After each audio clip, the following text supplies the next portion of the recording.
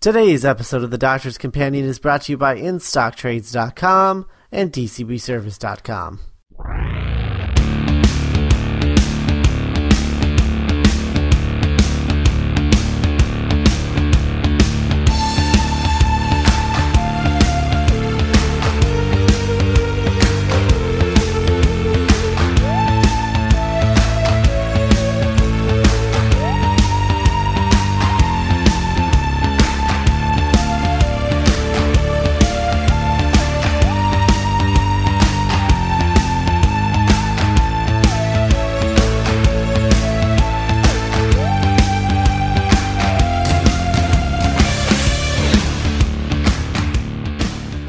Hello everyone and welcome to another episode of The Doctor's Companion. I'm Scott Corelli. And I'm Matt Smith, but not that Matt Smith.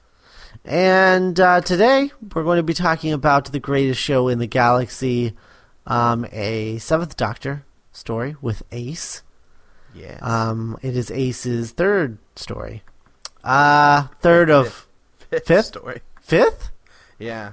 I thought, because the one before this was Remembrance, wasn't it? Supposed to be, but not really. Oh, okay. Yeah. That's why I'm confused. Yeah. Okay. Apologies. Oh, I see that now. There's this stupid Wikipedia page has production order and broadcast order as two different things. I don't get it. That's why I was confused. Okay.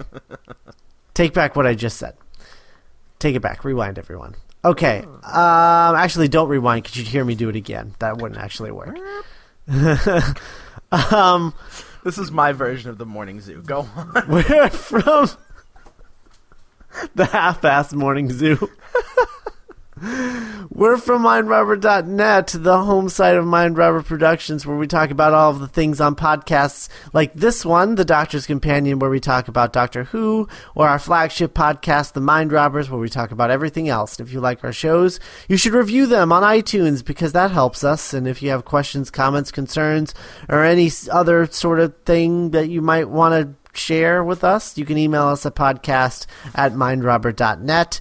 And if you want to start a discussion about this or other episodes of other shows, you can go to the comments section and do that on the website mindrobber.net. Matt, what is the background and significance of the greatest show in the galaxy? Well, the greatest show in the galaxy is the final story of the 25th season of Doctor Who. So McCoy's middle season, it's his last story. It was supposed to actually go after Remembrance of the Daleks, but John Nathan Turner was completely obsessed with making sure that the 25th anniversary story, Silver Nemesis, which was a Cyberman story, air on Doctor Who's 25th birthday. So he shuffled the order around to make sure that it all worked out, and basically jacked everything up just to make sure it all worked. So he bumped Greatest Show to the end and moved Happiness Patrol forward and all this sort of thing. So it's supposed to be, not the season finale, but as a season finale, I think it's a really lovely bookend. It's written by Stephen Wyatt, who also wrote Paradise Towers, which is a story that people hate. It's like one of the top, or not the top 10, but the bottom 10 in the most recent major Doctor Who poll. Like, it's extremely low, poorly regarded, and yet Greatest Show is considered one of McCoy's best stories. And I think it's interesting because Wyatt in Paradise Towers deals with the same sort of concept as he does here, except instead of in Paradise Towers, it's about a hotel instead of a circus, and it's about I don't know. It's not really about anything except fascism and bureaucracy, whereas Greatest Show is really about Doctor Who, and it's a very self-reflective story. I was saying to you, like, I just kind of, not like drop a bomb, but like I just said to you right before we started that Greatest Show in the Galaxy is about as meta commentary as Doctor Who has ever gotten on itself, without being Moffat's, what was it, Curse of Fatal Death, which I mean is parody more than anything. Like, this is Doctor Who talking about itself very seriously as an institution, as it relates to a bunch of other things, which I think is really interesting. But we'll talk about that more in a little bit. It's directed by Alan Waring, who's the first time he's directed a story for the show. and then he would go on to later direct Survival, which was the final story of Doctor Who in the classic series, and Ghostlight, which is one of my personal favorites. So he's really good. But it really is like a nice sort of season ender to McCoy's first season as the Grand Chess Master Wizard dude, because it's a hell of a plan that he kind of puts together, and just like, I don't know, it ends with a bang. It ends with a hell of a bang, in my opinion, and that's really where it comes from. I think it's just I don't know, it's a great story. It's really great, and it's coming out in DVD in a couple months, and I'm absolutely gonna grab it because it's just fantastic, I think. So, right on. Yeah, that's greatest show. Well, before we continue, just a reminder that today's episode is brought to you by InStockTrades.com, and this month at InStockTrades.com you can purchase our next book of the month, Avengers: The Children's Crusade, by Alan Heinberg and Jim Chung. This book is available for only $20.99, or 40% off the suggested retail price of $34.99. And also, this month, all DC Comics books, including Vertigo titles, are 45% off. So make sure you get some DC books. DC started launching its new 52 books, so like those are all coming out in trades and hardcovers, the first 6 or 7 issues of each. So definitely look out for that. And then there's plenty of Vertigo stuff, too, that you should check out. And remember, all orders over $50 get free shipping. So thanks to InStockTrades.com. Yes. All right, so we get into episode 1. And I don't really know what to expect from this. There are a lot of things about this. Like, I didn't really know much about it. The only image that I've ever seen is the image of the Doctor walking away from a tent that's blowing up. Yes. That's the only image of this story that I'd ever seen. And I can't even tell you where I'd seen it before, but I know I'd seen it. It's iconic, so. Yeah. So I didn't really know what to expect at all. But even going in, not knowing what to expect, I did not expect it to start with a rap. Oh, and a swift beat at that, like just a humdinger, you know. Yeah, it's not. It's both fantastic and just really rough. Yeah. It's one of those things where I can't believe this is happening, and then it happens again. I'm like, I can't believe this is happening again. And then it happens a third time, and I'm like, this is still happening.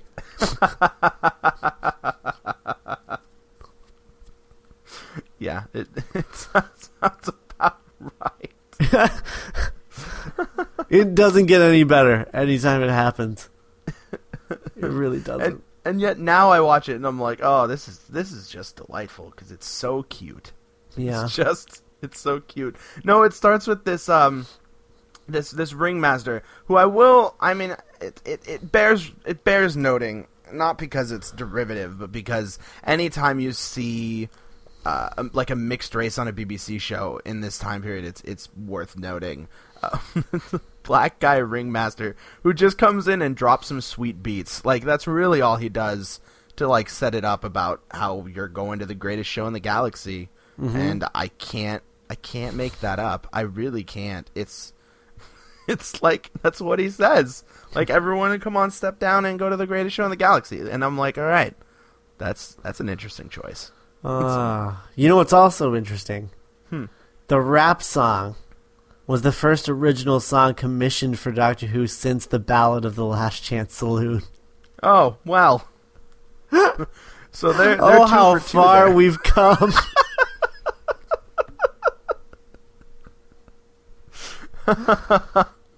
So it took them almost 20 years, but they really brought it back around. So it's good. It's good to know.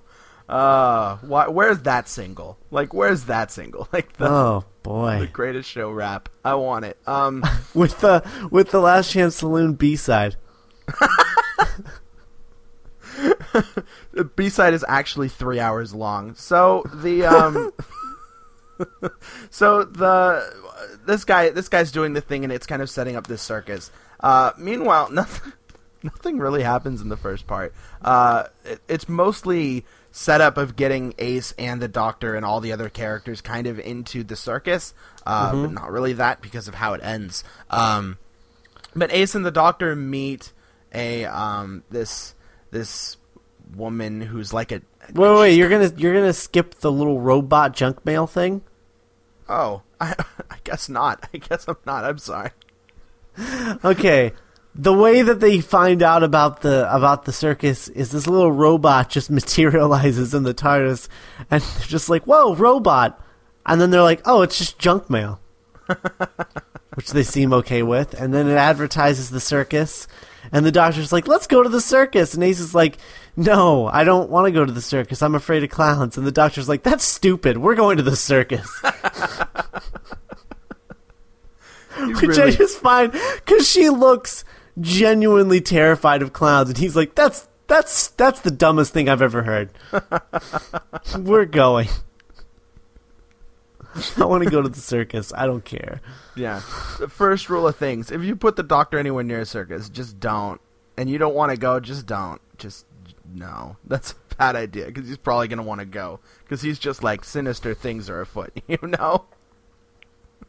So don't do that. But yeah, no, Robot Junk Mail shows up and invites the Doctor and Ace to the circus. And they kind of the psychic circus. The psychic circus. I apologize, because God knows it's a psychic circus. Like, guys, it's important that this circus be psychic. It's so important. It's really the most important thing about the story. Right, because what's dangerous at the end of this story is that it's about psychics. That's what it's about. And there are no psychics in this story. None. Nor is there anything psychic about anything. Yeah, no, it's about something completely different. I mean, I guess it's alliterative, but go them, I guess. So they land on the planet along with a couple of other people who really just show up on transporter pads because they can. These people. Oh my god, dude! When that guy on the bike shows up, like not the kid on the bike, the biker guy. Oh yeah, with the crazy horn, the crazy bat ears. Yeah, bat ear helmet. That's what I call. Not like Batman bat ears. I mean like actual bat, like he killed a bat and put it on its head. Yeah. Like a really big bat. That's what it looks like. When he starts driving off of the pad in his motorcycle thing and pulls out a sandwich. I about lost it. He takes one bite out of it, and it's like a vicious bite, and he drives off. And then when we see him again, he takes his second bite, finally, and then throws the sandwich off the bike. He enjoys his sandwich. He made that bite really last, I think. Is the moral of that story. Oh man. Yeah, so there's this biker dude, and he's like pretty hardcore, and Ace is totally into him because Ace meets up with him at a certain point, and he's just like, and they're like, and the Doctor's like, can you take us to the psychic circus? And the biker dude's like, no, and he just drives away. Like, it's pretty useless. So he goes to the circus. We also get the Doctor meeting with these two dudes, one of whom is named Captain Cook, which I think is a hilarious name for someone, and another which is whose name is Mags, who's like, you know, his companion, if you will. And so they just like hang out for a while. The Doctor and Ace stumble across this giant robot that just fires shots indiscriminately, which is fairly unsafe. And did this happen after they met the woman, though, right? Yeah, after they meet the gypsy woman and eat her gross food. Which, I mean, guys, if you go to an alien planet and meet the gypsy woman, one, you're on an alien planet, and two, she's a gypsy woman. That's a double threat. So don't eat the food. Just don't eat the food that the gypsy woman. Well, they eat the food, and she creepily watches from behind her cart. Yeah, it's like, you know, the way that when you go to an opening of a restaurant, the owner will just sit and just watch you eat because he wants to know, you know. And she hates the circus. She hates this psychic circus, and she hates anyone and everyone who goes to the circus or just looks like they might go to the circus. here's my question about that. What else does this planet have going on? Nothing. It's pretty empty. No, it doesn't look like anything. It looks like a desert, her cart, and this circus. It's competition. Circus has snacks. She doesn't believe. She's a gypsy. She doesn't believe in snacks. She does not believe in snacks. But yeah, so she's kind of there. Does she do anything in the story? Not really. She just kind of hangs out. And never really enters the circus at all. But the Doctor and Ace meet Captain Cook and Mags. They fight the giant robot, and then they come across this abandoned bus, which is like rusted and dilapidated, and they go into it and they find this robot who wants tickets, and if it doesn't get the tickets that it wants, like, 'cause it's a conductor, it just strangles you, which again is not the best. It strangles you from your head. Yeah. From the top of your head, it somehow strangles you by grasping the top of your head. Well, that's where your lungs are, right? That's what that means on this society. Somebody programmed that robot to watch Indiana Jones one too many times. So it just keeps trying to throw people out of the blimp.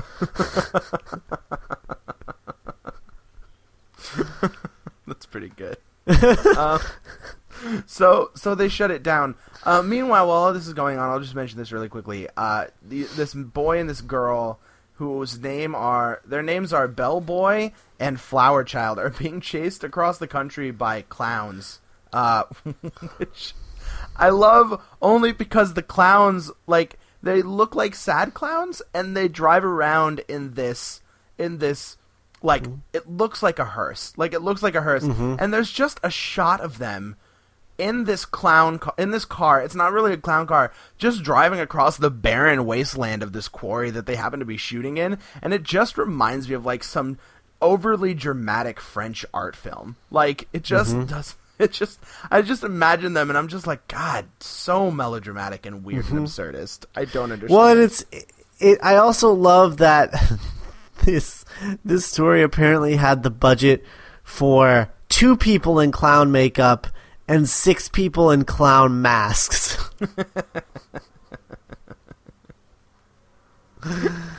That amuses me. I'm like, those aren't even real. They're not even Really? Like, you couldn't afford face paint? Seriously? That killed me. Every time I saw the clowns in masks, I was like, wow. Yeah. Really? Really? Well, you save a lot on having to reapply, right? I mean, that's yeah, right. I guess. I mean, that must be what it is. Mm-hmm. Chief Clown, the main one, he was the voice of Nobody No One. Oh, dude, that's awesome! I didn't know that. Yeah. Oh God, Nobody No One. Yeah, that's a story I need to go rewatch or listen to. Yeah, Ian Reddington. Oh, he's really good. I love him in this, actually. Now that like you just mentioned him, like, I think he's so good at being sinister and manipulative and creepy and very, I don't know, just behind the scenes puppeteer master sort of thing. Like, he's good. He's one of my favorite things about this story, to be honest. Mm-hmm. And it's funny because after I found out that he was Nobody No One, I'm like, he totally was.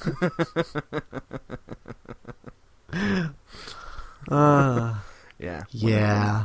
Only one of the best Doctor Who villains ever. Yeah, that none of you guys have ever heard of. Yeah. That was so hipster. But it's true. I mean, I want them to. They have to listen to a lot of things to appreciate it. So true. 50 stories, man. 50 stories, but it is. I did it. Yeah. It was worth it. Absolutely worth it. So they're driving across the country and they're chasing these 2 characters named Bellboy and Flower Child, which are weird names. Bellboy and Flower Child. They're names that they did not work very hard to make because they're both hippies. Yeah. So she's Flower Child and he's Bellboy because he's wearing bell bottoms. So yeah, they really didn't. You're gonna be Flower Child and you'll be and then he's like looking him up and down. Bellboy. Well, it's funny because like you'd think that they could come up like because every other character in this story is named like generically, like Chief Clown, Ringmaster, or whatever, and you know Bellboy has nothing to do with what this guy does, like absolutely nothing. And I'm just like, all right, well that's a choice you made there. But they're traveling across the countryside trying to escape from the psychic circus, being chased by kites, which is a thing apparently. And Flower Child is tracked to the bus before the doctor and everyone gets there, and she's killed by the clowns and taken away. Or I don't remember if she's killed by the conductor or the clowns. It doesn't really matter, but she is killed before the story even starts. And Bellboy is captured by the clowns and brought back to the circus. And so at some point, the Doctor, Mags, Captain Cook, and Ace are like, "Hey, let's go to the circus." And they're like, "All right." So Captain Cook and Mags just go, "Well, see ya." They hop in a car and they drive there. And the Doctor's like, "Man, let's walk." And Ace is like, "God." So Captain Cook and Mags show up at the circus. And they show up along with Bat Boy. And when they're brought into the circus, they're brought in to be like spectators. And they enter the circus pretty much just as the Doctor and Ace are arriving. And they start to see the first act. And Mags cannot handle it and just starts screaming. And she cannot stop, and Ace gets freaked out. Like, she's like, "Doctor, let's not go. This is not a good idea. Let's not go." And then the Ringmaster does what I think is a really chilling sort of moment. He just pulls out a remote control and just mutes her voice, which is really messed up. And the Doctor's like, "Well, I don't hear anything." And Ace is like, let's go. And the Doctor's like, "No, we're going in. Or do you not want to go in?" And then they just kind of end the episode. Which is weird. But yeah, that's a really, really weak cliffhanger. Yeah, it is weak. I think they could have played it better because the moment of like indecision is a really interesting one, especially because you know that this circus is up to no good. They could have played it better, but yeah, it's not. It's very abrupt. It's very abrupt. Mm-hmm. You're like, oh, that's it? All right. Yeah, like it went to the credits, and I was like, seriously? Wow. Okay. So we come back, and the Chief Clown shows up, and he just beckons them inside, and the Doctor's like, "Oh, good." And the Doctor is so on the nose about all this. He's like, "I just want to go to the circus," and he is so happy to go to the circus, and it's like, "I don't want to go," and so they enter. They're warned by she's like a shamanist guest woman person. She's really like a fortune teller. That's the word I'm looking for. A fortune teller. The fortune teller's like, "You sure you want to go in? It doesn't seem." And then the Chief Clown shows up and she's like, "Oh, you guys can go in right now. It's fine. Go right now." And so they enter and they come across this weird family, which is the only family sitting in the psychic circus in the bleachers, and it's a dad, a mom, and a child. And they just sit there stuffing their face with popcorn. And the mom every so often just tells the kid to just shut up. Like, that's her exact word. Just shut up. Shut up and eat your popcorn. Which is some strong language for a child. Or to say to a child. Just shut up and eat your popcorn. She says it with... They both say it. Like, the mom and the dad. And they both say it with such disgust. Yeah.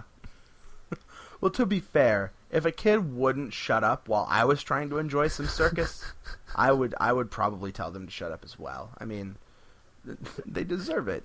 Shut up and eat your popcorn. You don't go to a show to have your kid talk all the way through it. That's not why you go to a show. So the show starts. I love the clowns start. I love it before we figure out what's going on exactly. It just looks like that those three people, that family, are the only extras that they can afford. Because there's no one else in the audience. Yeah, it's really weird and really bizarre to see. Like, to the point where it's jarring, because you expect there to be a lot of people in the Psychic Circus, and it's really just these three people. It's weird. Like, and the first time I saw it, I was like, that's not what I was expecting. And that's what I don't know, that's what I like about this story, is you can't really ever guess where it's going. It's just constantly moving in a direction that it knows of, and it's just sort of unfolding. You know what I mean?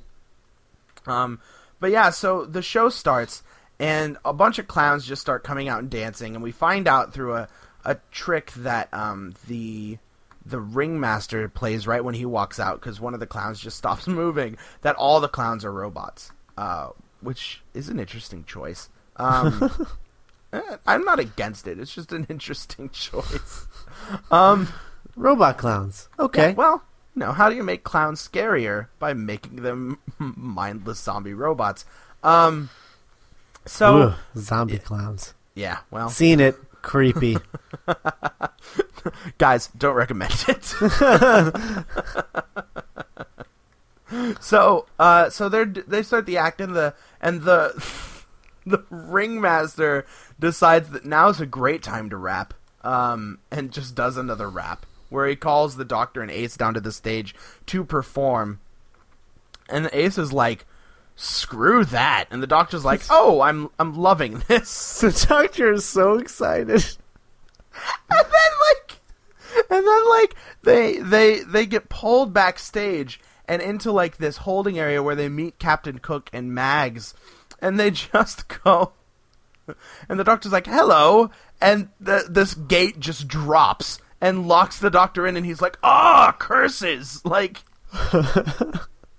he jumps from like excitement to frustration very quickly. Oh man. But meanwhile, Ace manages to escape and hides in the sheets and folds of the circus, which I think is really interesting. That they split the Doctor and Ace up, but I think it's worth mentioning. Is that interesting? Wait, let me get this straight. They split the Doctor up from his companion? That never happens. Hold on. Hold on. Well, is this... It's interesting because it allows Mags to be the companion, because Mags is like allegorically a companion. Of your... Oh, Mags. Yeah, well, we'll get there. So while this is going on, this random kid in a bicycle shows up, he's basically Harry Potter. Like, let's be honest, he's basically Harry Potter. He's Harry Potter if Harry Potter was a nerd. Oh, Think about that. Think about that. Is Harry Potter a nerd? Yes. What I'm saying is, this kid would be Harry Potter if Harry Potter was a nerd. Think about it. Get that image in your head. There we go. It's very on the nose. So yeah, it's so we get this kid shows up, and he's so excited to be at the Psychic Circus. Like, he's like, I've waited all my life for this. This is the only thing that matters to me. I am a fan. And the oh god, the fortune teller, that's her name. I'm gonna forget that because we have a gypsy and we have a fortune teller. The fortune teller is like, all right, well, I don't like you, so you can go backstage. She's just like, nah, all right, you deserve this, kid. So the kid, poor kid. Yeah. So the kid, he rode there on his bike. Yeah, he's not treated well. Not at all. But there's not a lot to him, like, Doctor Who fandom in the 1980s. So the kid goes into the audience, but just before he goes into the audience, they bring out Bat Boy, who was captured by the Psychic Circus, and they're like, and the audience is like, entertain us. And Bat Boy lifts up this barbell and just goes, aha! And then like one of the biggest dick moves I've seen in Doctor Who, the ringmaster's like, what else you got? And Bat Boy's like, nothing. And then the audience, who previously had held up 3 nines to express their pleasure with him lifting a heavy object, zap him and turn him into dust, which is, deserved. I love that. There's just, well, not only is it what else. No, the guy, the ringmaster doesn't say what else you got. The guy successfully does what he's doing.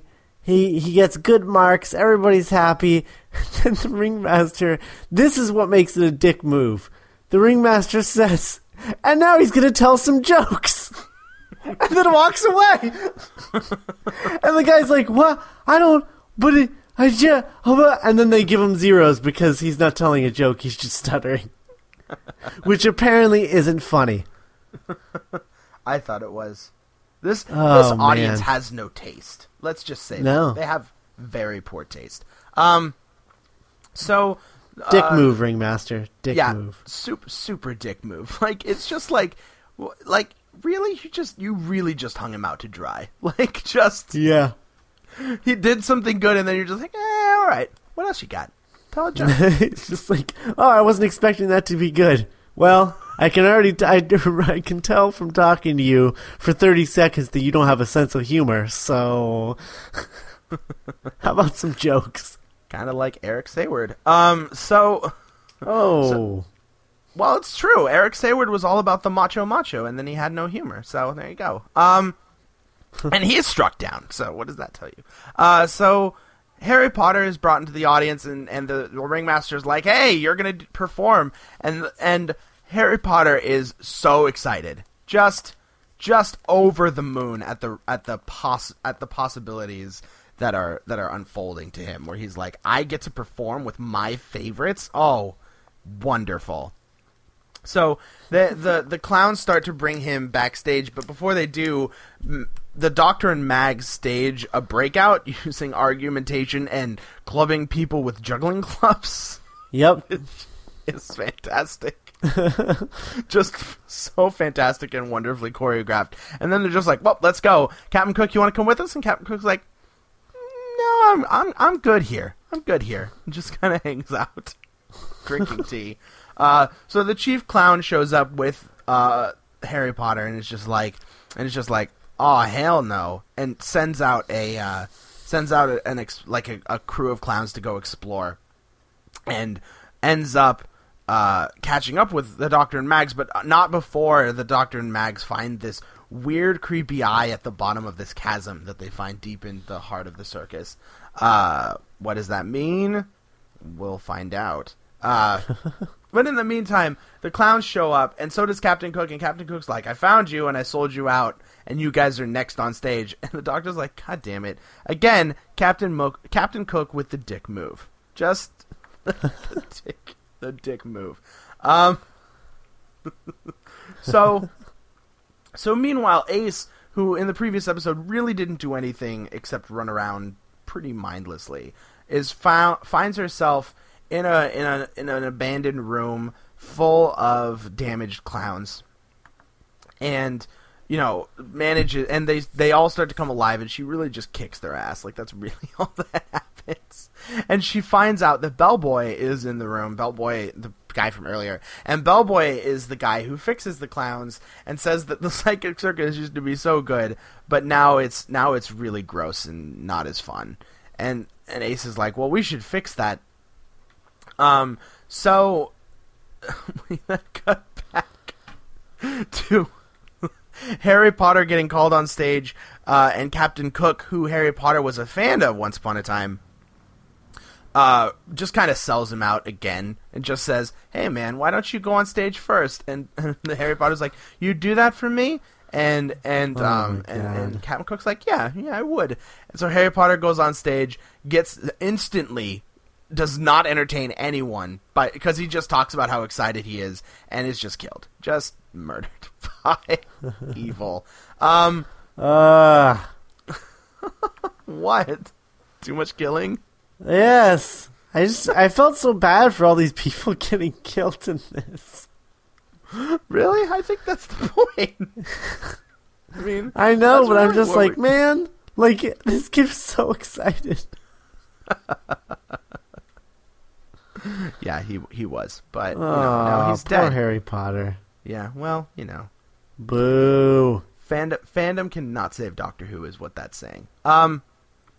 So he's killed. So is Bellboy, because Bellboy tries to help Ace escape or something, and the Doctor investigates a bunch of stuff. And like, really, I'll be honest with you, Part 3, not a lot happens. Like, really, it's just a lot of moving around pieces and the Doctor meeting up with Ace and investigating the eye again and escaping and saying, "Hey, Ace, I need you to go back to the bus to get me something off that big giant robot that we saw once upon a time." And Ace is like, "All right, I can do that." And then the Doctor is recaptured because he is.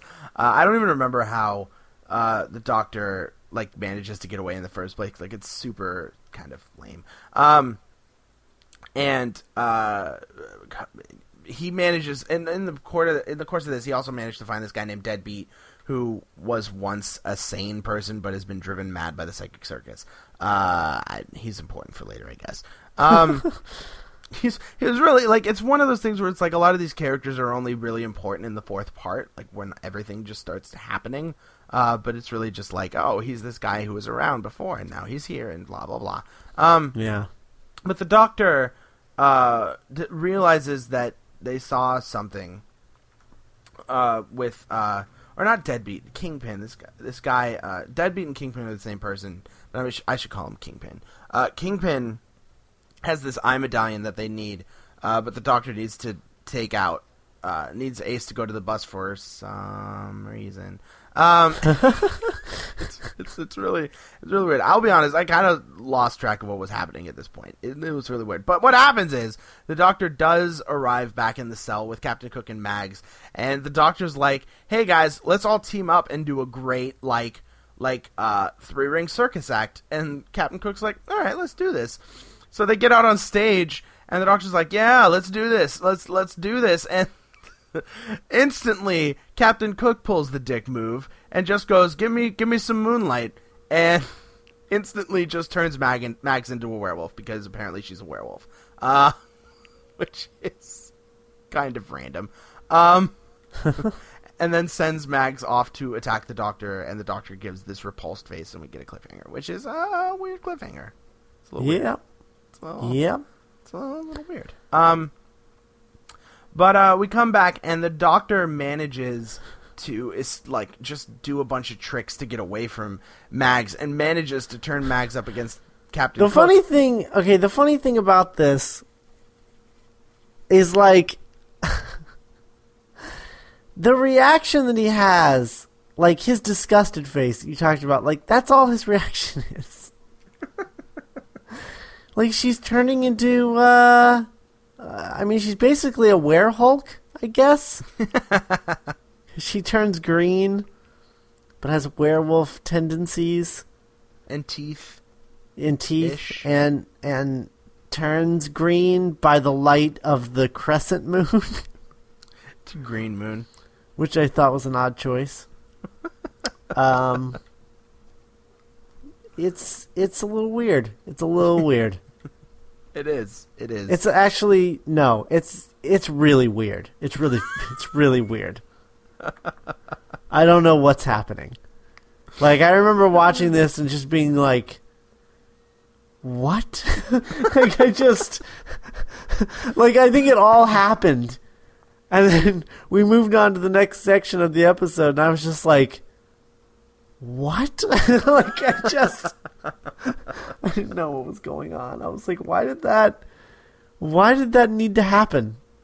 They needed a cliffhanger. That's why that needed to happen. Yeah, it's really weird. But I mean, it's a sequence. The Doctor Tarzan's on some rope and manages to get Captain Cook killed in the process, because Captain Cook is not being nearly entertaining enough, and the audience really hates him. So while this is going on, the Doctor manages to escape with Mags and realizes that he needs to confront what this evil is head on.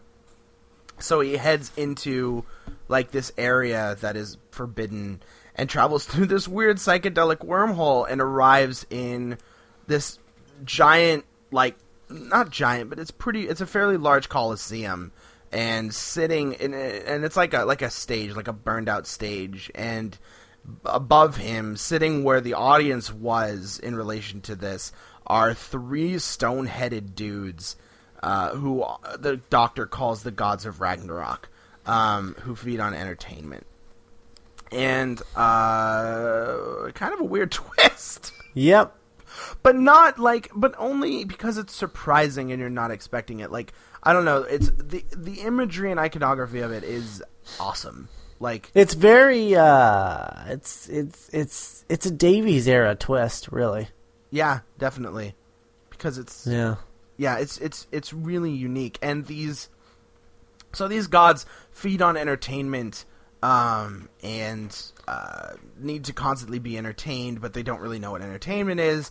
And the Doctor is like, well, I'll show you entertainment. In the midst of all this, I forgot. Because the Doctor and Mags manage to escape from the stage, and Captain Cook is killed because he's not being entertaining enough, the fortune teller and the ringmaster are not entertaining the audience enough, and the audience, these gods of Ragnarok, are like, you're not entertaining us enough, and they're like, well, we're sorry, we'll get you more acts, and they're like, you don't have any more acts, and they just kill them, like, just brutally murder them in the middle of the story. And I'm like, all right, well, that's also an interesting twist. So they're dead, and there's really no one else who could save them except the Doctor, so the Doctor starts doing ridiculously silly magic tricks. Like, just silly sleight of hand magic tricks.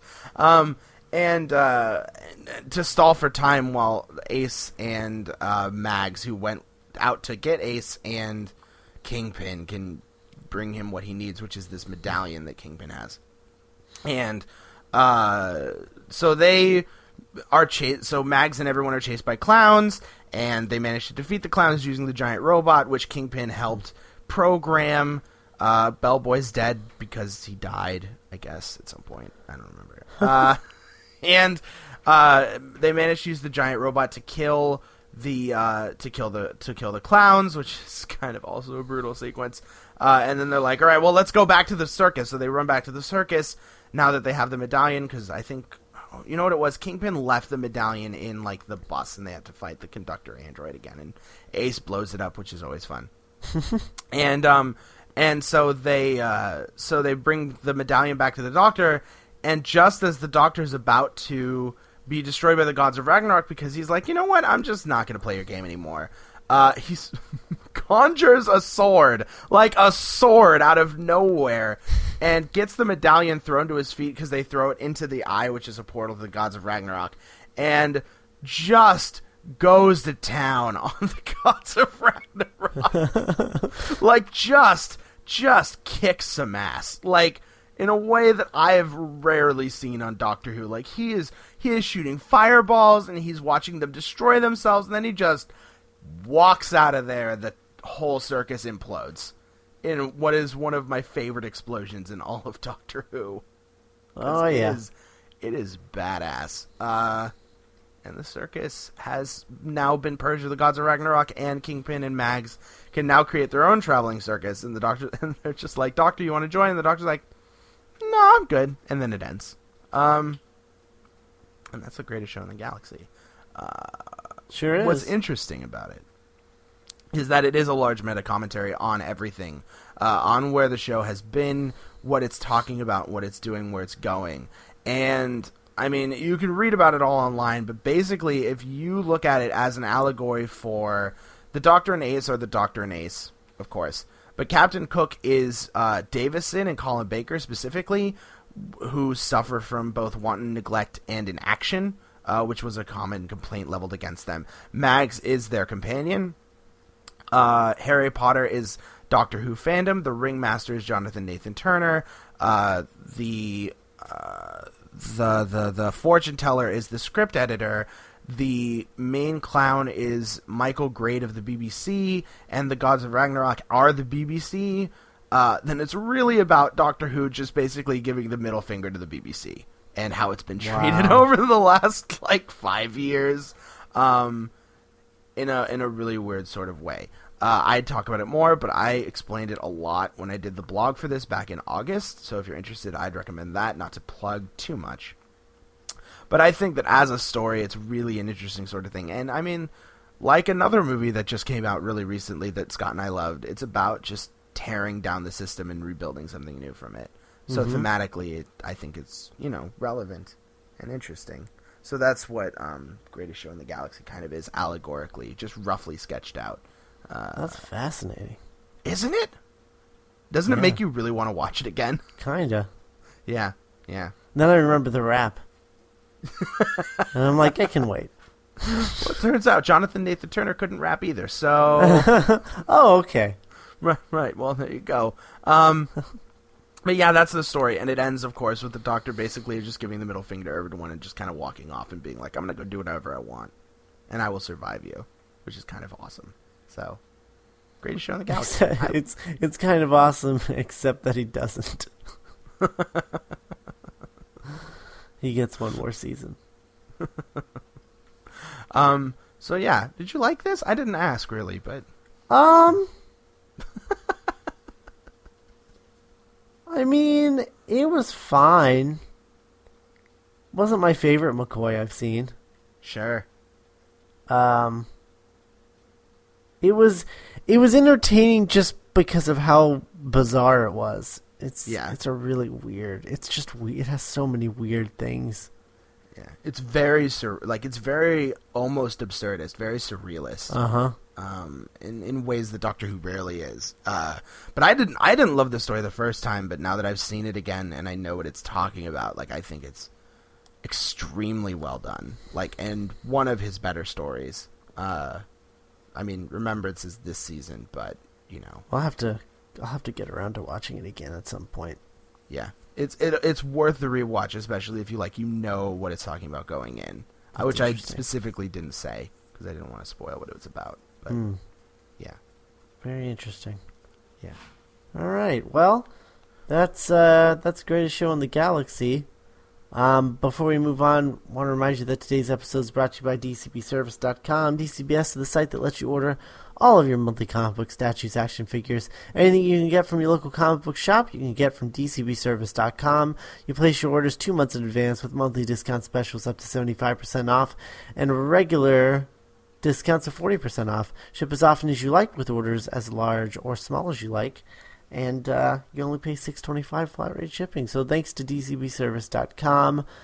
Next week, we're returning to David Tennant. And we're going to be doing Time Crash and The Voyage of the Damned because, they kind of happen one right after the other. And and Time Crash is only like 5 minutes. So. Mm-hmm. Yeah. Awesome. I guess David Tennant and Peter Davison and Time Crash.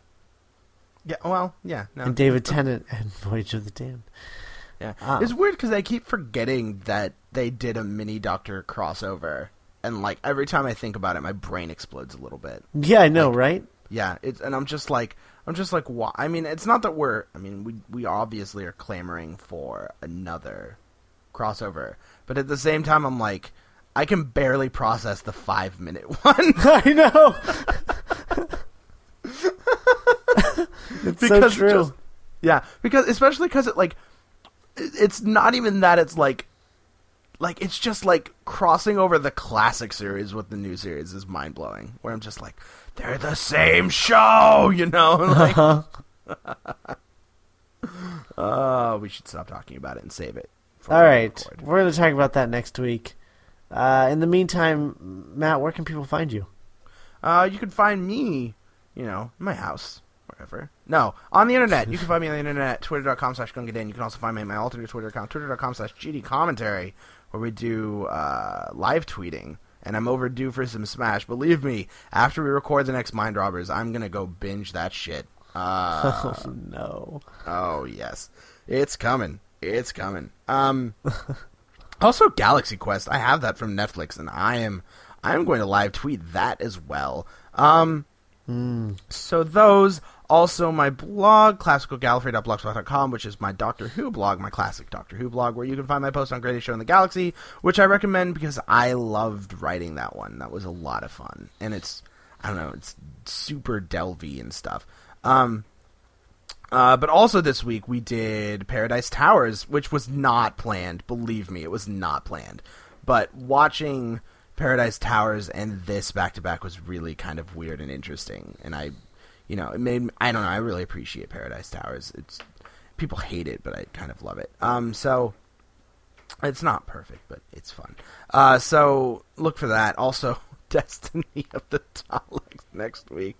Oh God, that's not fun. So that no, Destiny of the Daleks, man. It is Douglas Adams editing a Dalek story by Terry Nation, and it's the last Terry Nation story. It is atrocious. It's so awful. Oh no. Anyways, so look for me bashing my head into a corner on that one. But until then, you have happiness, or not happiness patrol, Paradise Towers, which is a little interesting. So there you go. You can find me twitter.com/Scott Corelli and twitter.com/Scott Commentary, where we'll probably be doing some Sunday Trek soon-ish, maybe. Oh yeah, possibly. Dude, Con's next. I know. What's next? I know. I'm also in Florida next, so we'll see. We'll see when we'll get around to that. Hopefully, be a family night. Hopefully soon. So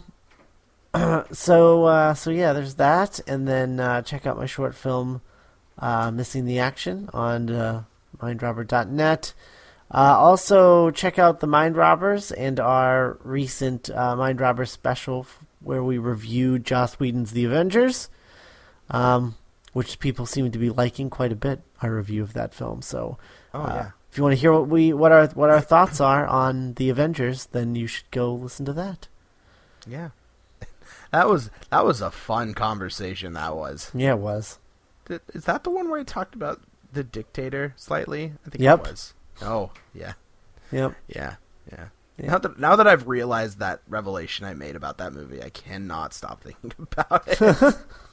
If you want to know what I'm talking about, go listen to it. It's a good show, especially if you've seen The Avengers, which, I mean, is everyone at this point. Yeah, I'm pretty sure everybody's seen it. Yeah.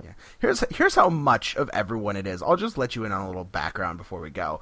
I definitely got a text message from someone who I'm sure I know, but I don't have their number plugged into my phone.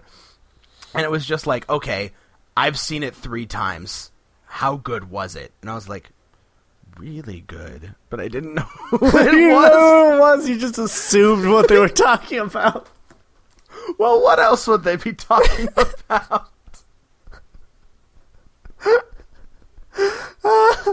That's so funny. Yeah, and it's like an 818 number, which is like the area code near me, so I have no idea. Like, I have no idea. Wow. Yeah. Wow. So it's someone. Probably someone from my job or something, I don't know. Crazy. Yeah, that's weird. Next week should be fun. Time Crash and Voyage of the Dam. Alright, see you guys.